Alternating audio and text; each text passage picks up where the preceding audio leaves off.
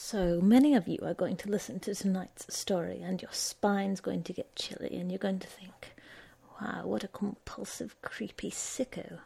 Or something like that anyway. And you probably wouldn't be wrong in thinking so. And honestly, if you think, oh, what a great idea, I should try that sometime, well, that's your business. But I read tonight's story with a lot of sympathy and finding a lot of similarity between what's being described here, which is creepy sicko stuff, and the process of finding great stories to read to you all these weeks, months, years, and so on. Which is maybe a revelation of my psychological profile that shouldn't be shared. So just pretend I didn't say it at all. Good evening, it's Monday, the 4th of February 2008, and it's Miet's Bedtime Story Podcast. Lawyer Kraykowski's Dancer by Witold Gombrowicz. I was on my way to see the operetta The Gypsy Princess for the 34th time, and since it was late, I bypassed the line and went straight to the lady at the ticket window. "My dear madam, please just quickly give me my usual in the balcony," when suddenly someone took hold of me from behind and coldly, yes, coldly, dragged me away from the window and pushed me back to my proper place, i.e., the end of the line. My heart began pounding. I was short of breath. Is it not a murderous thing when a person is suddenly taken by the collar in a public spot? But I looked around. He was a tall, vigorous, fragrant individual with a short, trimmed moustache. He was conversing with 2 fashionably dressed ladies and 1 gentleman, and checking the tickets he had just bought. They all looked at me, and I had to say something. "Was it you who did me the honour?"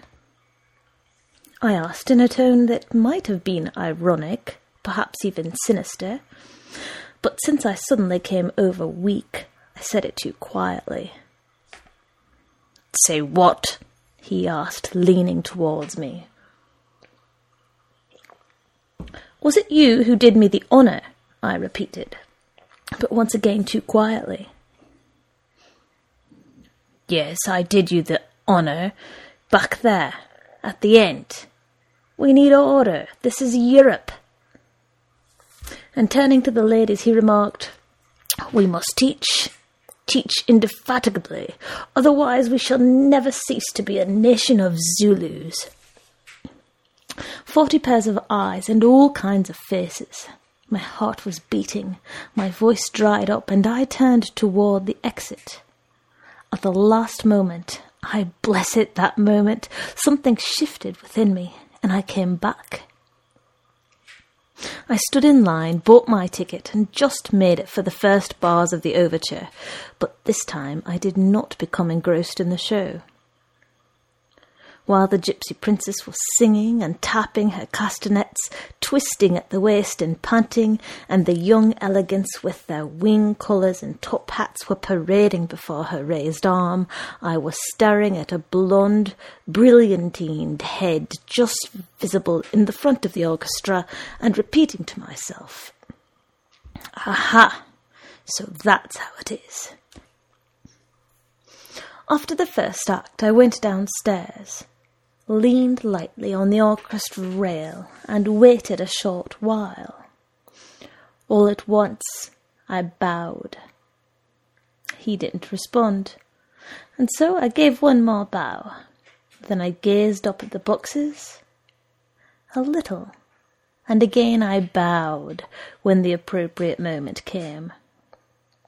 I went back upstairs trembling. I was exhausted. Leaving the theatre, I stopped on the sidewalk. He soon appeared. He was bidding farewell to one of the ladies and her husband. "Goodbye, my dear friends. Then we must, if you please, 10 o'clock tomorrow at the Polonia. Good evening." After which he helped the second lady into a taxicab and was about to get in himself when I walked up. "I'm sorry to impose, but would you be so kind as to drop me off? I do like a good ride." "Please stop bothering me," he exclaimed. "Perhaps you would back me up, sir," I said calmly to the driver. I felt an uncommon calm within me. I do like. But the automobile was already moving off. Though I don't have much money, barely enough for the most basic necessities, I jumped into the next cab and gave the order to follow them. "Excuse me," I said to the doorman of the brown four-story apartment building. "That was Engineer Zubinski who came in a moment ago, was it not?" "Oh, no, sir," he replied. "That was Lawyer Kraykowski and his wife." I went back home. That night I couldn't get to sleep. Dozens of times I went over the whole incident in the theatre, and my bows, and the lawyer's departure. I tossed and turned in a state of alertness and increased activeness that wouldn't allow me to sleep, and at the same time, thanks to a repeated spinning about in the same place, became a sort of second waking sleep. The very next morning I sent a magnificent bouquet of roses to Lawyer Kraykowski's address. Opposite the building where he lived, there was a small milk bar with a veranda. I sat there the whole morning and finally spotted him around 3 in a stylish grey suit with a walking cane. He was walking along and whistling and occasionally waving his cane. I immediately paid the cheque and followed him, and, admiring the slightly sinuous motion of his back, I revelled in the fact that he knew nothing of it, that this was my own inside. He trailed behind him the scent of eau de toilette. He was fresh. It seemed impossible to draw close to him in any manner. But for that, too, a way was found. I decided, if he turns left, you'll buy that book, London's the Adventure, that you've wanted for such a long time. If he turns right, you'll never have it, never. Even if someone were to give it to you for free, you won't read a single page. It'll be wasted. Oh, I could have stared for hours at the place where his hair ended in an even line and his pale neck began. He turned left. In other circumstances, I would have run to the bookstore at once, but this time I continued to follow him, only now with a feeling of unutterable gratitude. The sight of a flower cellar gave me a new idea. Certainly I could, right away, immediately, it lay within my power, to arrange an ovation for him, a discreet homage, something he might not even notice. But what did it matter that he wouldn't notice? That was even more beautiful, to worship in secret. I bought a posy, overtook him, and as soon as I came within the orbit of his gaze, a regular, indifferent step became an impossibility for me, and I unobtrusively tossed a couple of timid violets beneath his feet. And in this way I had found myself in a most curious situation. I was walking on without knowing whether he was behind me, or whether he had turned onto a side street, or had entered a gateway. And I didn't have the strength to look around. I wouldn't have looked around whatever had depended on it, even if everything had depended on it. And when I finally got the better of myself, pretended my hat was blowing off, and looked back, he was no longer behind me. Till the evening I lived only with the thought of the Polonia. I entered the glittering room right behind them and took a seat at the next table. I had a presentiment that this was going to cost me dearly.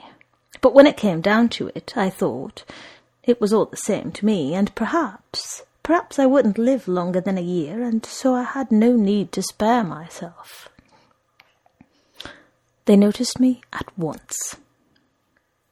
The ladies were even indelicate enough to start whispering, whereas he did not disappoint my expectations. He didn't pay me the slightest attention. He devoted himself to the ladies, leaning toward them, then looked about, scrutinizing the other women there. He spoke slowly, with relish, looking through the menu. Hors d'oeuvre, caviar, mayonnaise, poulard, pineapple for dessert, black coffee, pomade, chablis, brandy, and liqueurs. I ordered caviar, mayonnaise, poulard, pineapple for dessert, black coffee, pomade, chablis, brandy, and liqueurs. It took a long time. The lawyer ate a great amount, especially of the poulard. I had to force myself. I truly thought that I wouldn't be able to manage, and I watched anxiously to see if he would have another helping.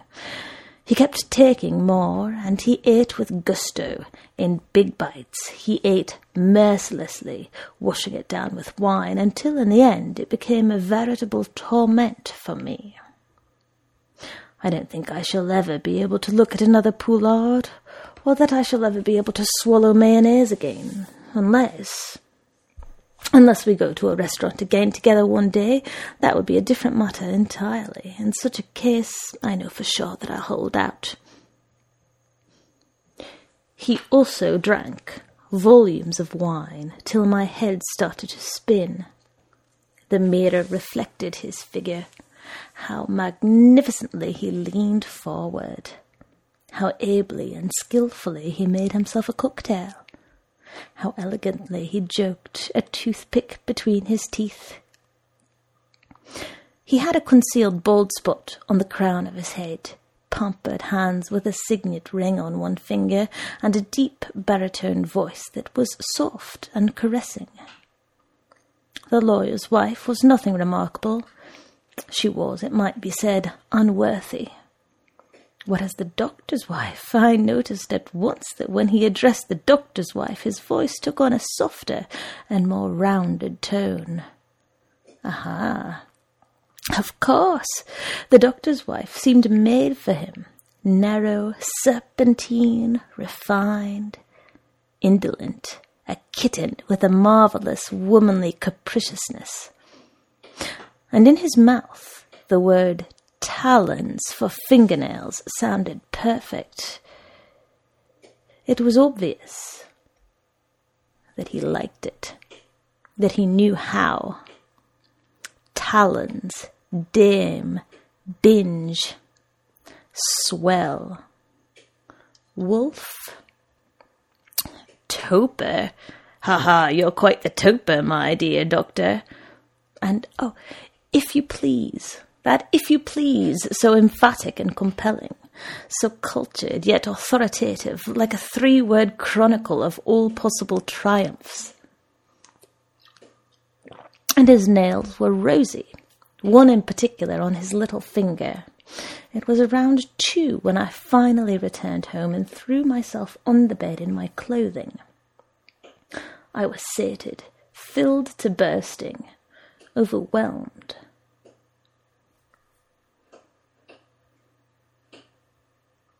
I had the hiccups.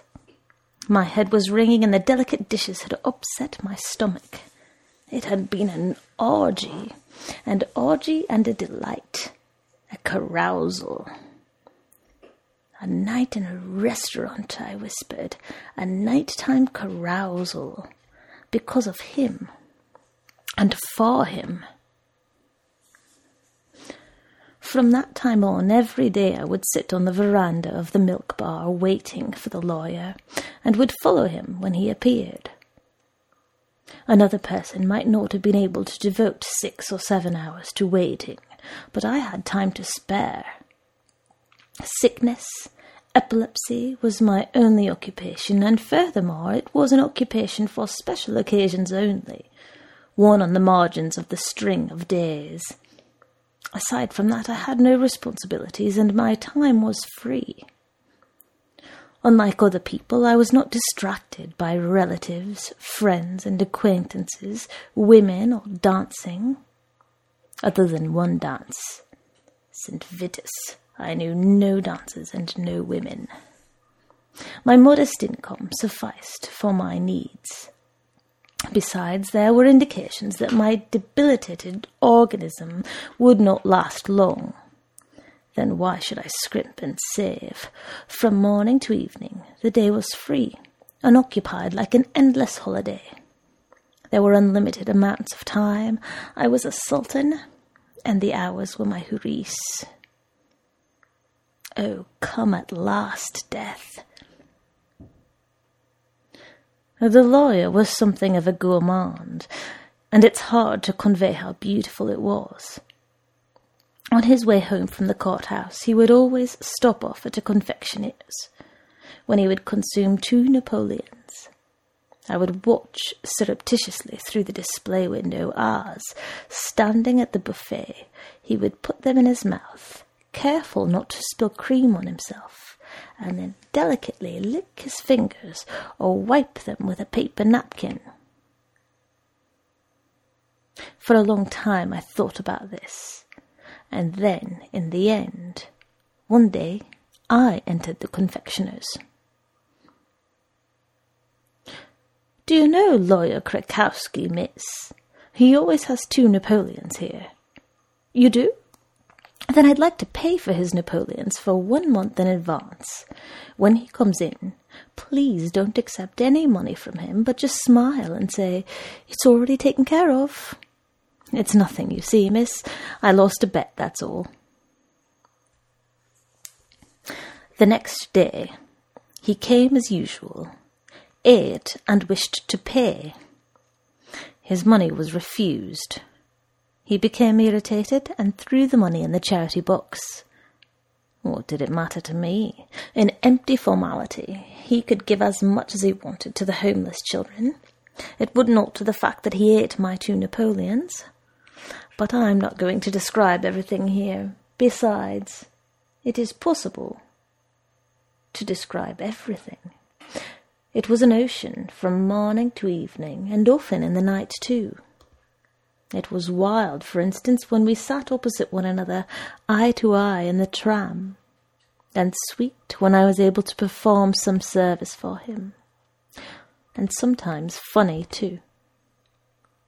Funny, sweet, and wild. Yes, there's nothing so difficult and delicate, so sacred even, as human individuality. Nothing can equal the rapacity of sweet connections that arise, faint and purposeless, between strangers, only to bind imperceptibly with a terrible chain. Imagine the lawyer coming out of a public lavatory, reaching for 15 grossi, and being told that it had already been paid. What does he feel at such a moment? Imagine that at every step he comes across indications of a cult. He meets homage and service all around, loyalty and an iron sense of duty, remembrance. But the doctor's wife, I was fearfully tormented by her behaviour. Did his advances not move her? Did the toothpicks and the cocktail and the Polonia make no impression on her whatsoever? She evidently did not accept them. Once, I observed, he left her apartment furious, his necktie awry. What kind of woman was she? What could be done? How could she be prevailed upon? How could she be convinced, so that she should fully comprehend at once, so that she should thoroughly understand, just as I understood, that she should feel it? After hesitating for a long time, I decided that the best thing would be an anonymous letter. Madam, how is this possible? Your conduct is incomprehensible. Behaviour such as yours cannot be countenanced. Are you insensitive to those shapes, movements, modulations, to that scent? Do you not grasp that perfection? In what way are you a woman? In your place, I would know what was expected of me if he should deign even to glance at my small, paltry, indolent woman's body. A few days later, this was on a deserted street in the late evening, Lawyer Kraykowski stopped, turned around, and waited with his cane. It did not behoove me to retreat, and so I walked on, though a faintness overcame me. Then he seized me by the arm and shook me, banging his cane against the ground. "What's the meaning of these idiotic libels? What are you after?" he shouted. "Why are you trailing around after me? What is all this? I'll take my cane to you. I'll break your bones." I was unable to speak. I was happy. I received it into myself like a communion, and I closed my eyes. In silence, I merely bent over and offered my back. I waited and experienced some of those perfect moments known only to one who truly has but a few days ahead of him. When I straightened up, he was walking quickly away, tapping his cane. My heart full in a state of grace and beatitude, I returned home through the empty streets. Too little, I was thinking. Too little. Too little of everything. More, ever more. And contrition mingled with gratitude. Of course. She had read my letter, as if it were some pitiful claptrap, a stupid joke, and she had shown it to the lawyer. Instead of helping, I had hindered, and all because I was too selfish, too lazy, and gave too little of myself. I wasn't sufficiently serious and responsible, and I had been unable to inspire understanding. "Madam, in order to make you aware, to appeal to your conscience, I declare that starting today, I shall apply various forms of self-denial, fasts, and so on, until it comes about. You are insolent. What words can I employ to explain the necessity, the obligation, the bounden duty? Will it go on much longer? What could be the meaning of this resistance? What is the source of this pride?" And the next day, remembering an important detail, I wrote, "Only violet perfume. That's what he likes." From this moment, the lawyer stopped visiting the doctor's wife. I agonized. I could not sleep at night. I am not naive. In many matters, I have an understanding that no one would suspect in me. I am well aware, for example, of the impression such a letter might make on a polished, worldly person like the doctor's wife. I am able, even at the heights of ecstasy, to give a sudden composed smile. But what of it? Did this make my suffering less intense? Or the torments I imposed upon myself less painful? Was my indignation less fundamental? My adoration of the lawyer less genuine? No. What is fundamental? Life? Health? And so I swear that with the same sudden composed smile I would give up both life and health if only she would comply. Or perhaps this woman had ethical scruples. What a foolish ethics in the face of Lawyer Kraykowski. Just in case, I resolved to reassure her in this respect too. "Madam, you must. The doctor is a zero, a nobody." But with her it wasn't ethics, it was simply pride, or even nonsensical female sulkiness and a failure to grasp sacred elemental matters. I walked to and fro beneath her windows. What was going on in there behind those drawn curtains? For she usually rose late. In what fears did she find herself? Women are too superficial. I tried magnetism. You must, I repeated over and over again, staring at her window. Today, this evening, if your husband goes out. Then suddenly, all at once, I remembered that the lawyer had wanted to beat me, that since he had not done so at that time on the street, that perhaps it was for lack of time. And so I dropped everything and rushed to the courthouse, from which I knew he would emerge in a moment. And in fact, a few minutes later he came out in the company of 2 gentlemen, and I went up to him and, in silence, offered him my back. The astonishment of the 2 gentlemen hovered over me, but I paid them no heed. The entire world meant nothing to me. I half-closed my eyes, clasped my arms, and waited trustfully. But no blow fell. In the end I murmured, stammering into the flagstones of the sidewalk. "Maybe now? Always, always, always." "It's just some idiot," his voice drifted over me. How absent-minded of me. I quite forgot that I have a meeting. We'll speak another time. "Goodbye, gentlemen. Here's a few pennies, my man. Good afternoon." And he hurriedly got into a cab. Oh, those cabs. One of the gentlemen reached into his pocket. I stopped him with a gesture. "I'm neither a beggar nor an idiot. I have my dignity, and I accept charity only from lawyer Kraykowski."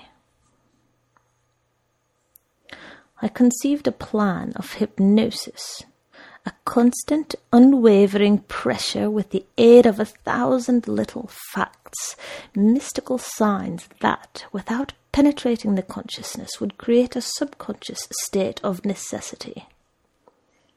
On the wall of the building in which she lived, I drew in chalk an arrow and a large K. I won't enumerate all my intrigues, some more adroit than others. She was enwrapped in a web of strange occurrences. A shop assistant in a fashion boutique referred seemingly by mistake to her husband, the lawyer. The concierge, encountered on the steps, said that Judge Kraykowski had asked if the umbrella had been returned. Kraykowski, judge, lawyer. Caution was needed. Dripping water wears away a boulder. It was unclear how on earth she could have returned from the city with a lawyer's fragrance on her dress, his invigorating scent of violet soap and eau de cologne. Or, for example, such an incident. Late at night, the telephone rings. She's awoken from her sleep. She hurries to pick up, and she hears a stranger's voice saying peremptorily, "At once," and nothing more. Or a slip of paper stuck in her door, with nothing on it but a line of poetry. "Hush, my child, and don't you cray." But I was gradually losing hope. The lawyer had stopped visiting her. It seemed that all my efforts had come to nothing. I could already foresee the moment of final capitulation, and I was afraid. I felt I would be unable to reconcile myself to this. The affront to the lawyer in this regard was something I could not bear, even if he himself were untroubled by it. For me, it would be the ultimate outrage, an injury and a disgrace. Ultimate. Yes, ultimate. That is the right word. Unable to believe it, I nevertheless trembled before the inevitable end that was approaching. And indeed, but there is, after all, such a thing as mercy. And oh, how artful they were, and incidentally I am angry at the lawyer for keeping it secret. Did he not know that I was suffering? Was it by chance? Oh, no, it wasn't chance, it was the heart. I was on my way home one evening, walking along the Allégée, when something prompted me to step into the park. I really should have gone to bed early that night, because the next morning at dawn I was going to attach a little gilt plate to the lawyer's door with the inscription, Lawyer Kraykowski, but something prompted me to enter the park. I did so, and right at the far end, beyond the pond, I saw her large hat and his bowler. Oh, the naughty so-and-sos, the rascals, the little rogues. So while I'd been tiring myself out, they had been meeting here in secret from me. And so cleverly they must have made use of taxicabs. They turned into a side path and sat on a bench. I hid in the bushes. I expected nothing. I was thinking about nothing. There was nothing I wanted to know. I just crouched behind a bush and quickly counted leaves, without a second thought, as if I weren't there at all. And suddenly the lawyer embraced her, held her close, and whispered, "Hear, nature, do you hear? The nightingale. Now quickly, while it's singing, to its music, to the rhythm of its song, if you please." And then, oh, it was cosmic. I couldn't stand it any longer, as if all the forces of the world had gathered within me in a great frenzy, as if a terrible pile, an electrical pile, the pile of the vertebral column or the pile of a funeral pyre had given me a mighty jolt. I jumped up and began shouting at the top of my voice across the whole park, "Lawyer Kraykowski gave her! Lawyer Kraykowski gave her! Lawyer Kraykowski gave her!" The alarm was raised. Someone was running. Someone was fleeing. People suddenly appeared from every direction, and I was seized. Once, twice, 3 times I was knocked off my feet, and I danced like never before, with foam on my lips, in twitches and convulsions, a Bacchic dance. I don't recall what happened next. I woke up in the hospital. My health is deteriorating. My recent experiences have exhausted me. Lawyer Kraykowski is leaving tomorrow in secret from me, although I know about it, to a small mountain village in the eastern Carpathians. He wants to disappear in the mountains for a few weeks and thinks that maybe I'll forget. I'll follow him. Yes, I'll follow him everywhere. I shall follow that guiding star of mine, but it's unclear whether I'll return alive from the journey. These emotions are too strong. I may die suddenly on the street, by the fence, and in such a case, a card must be written. They should send my body to Lawyer Kraykowski.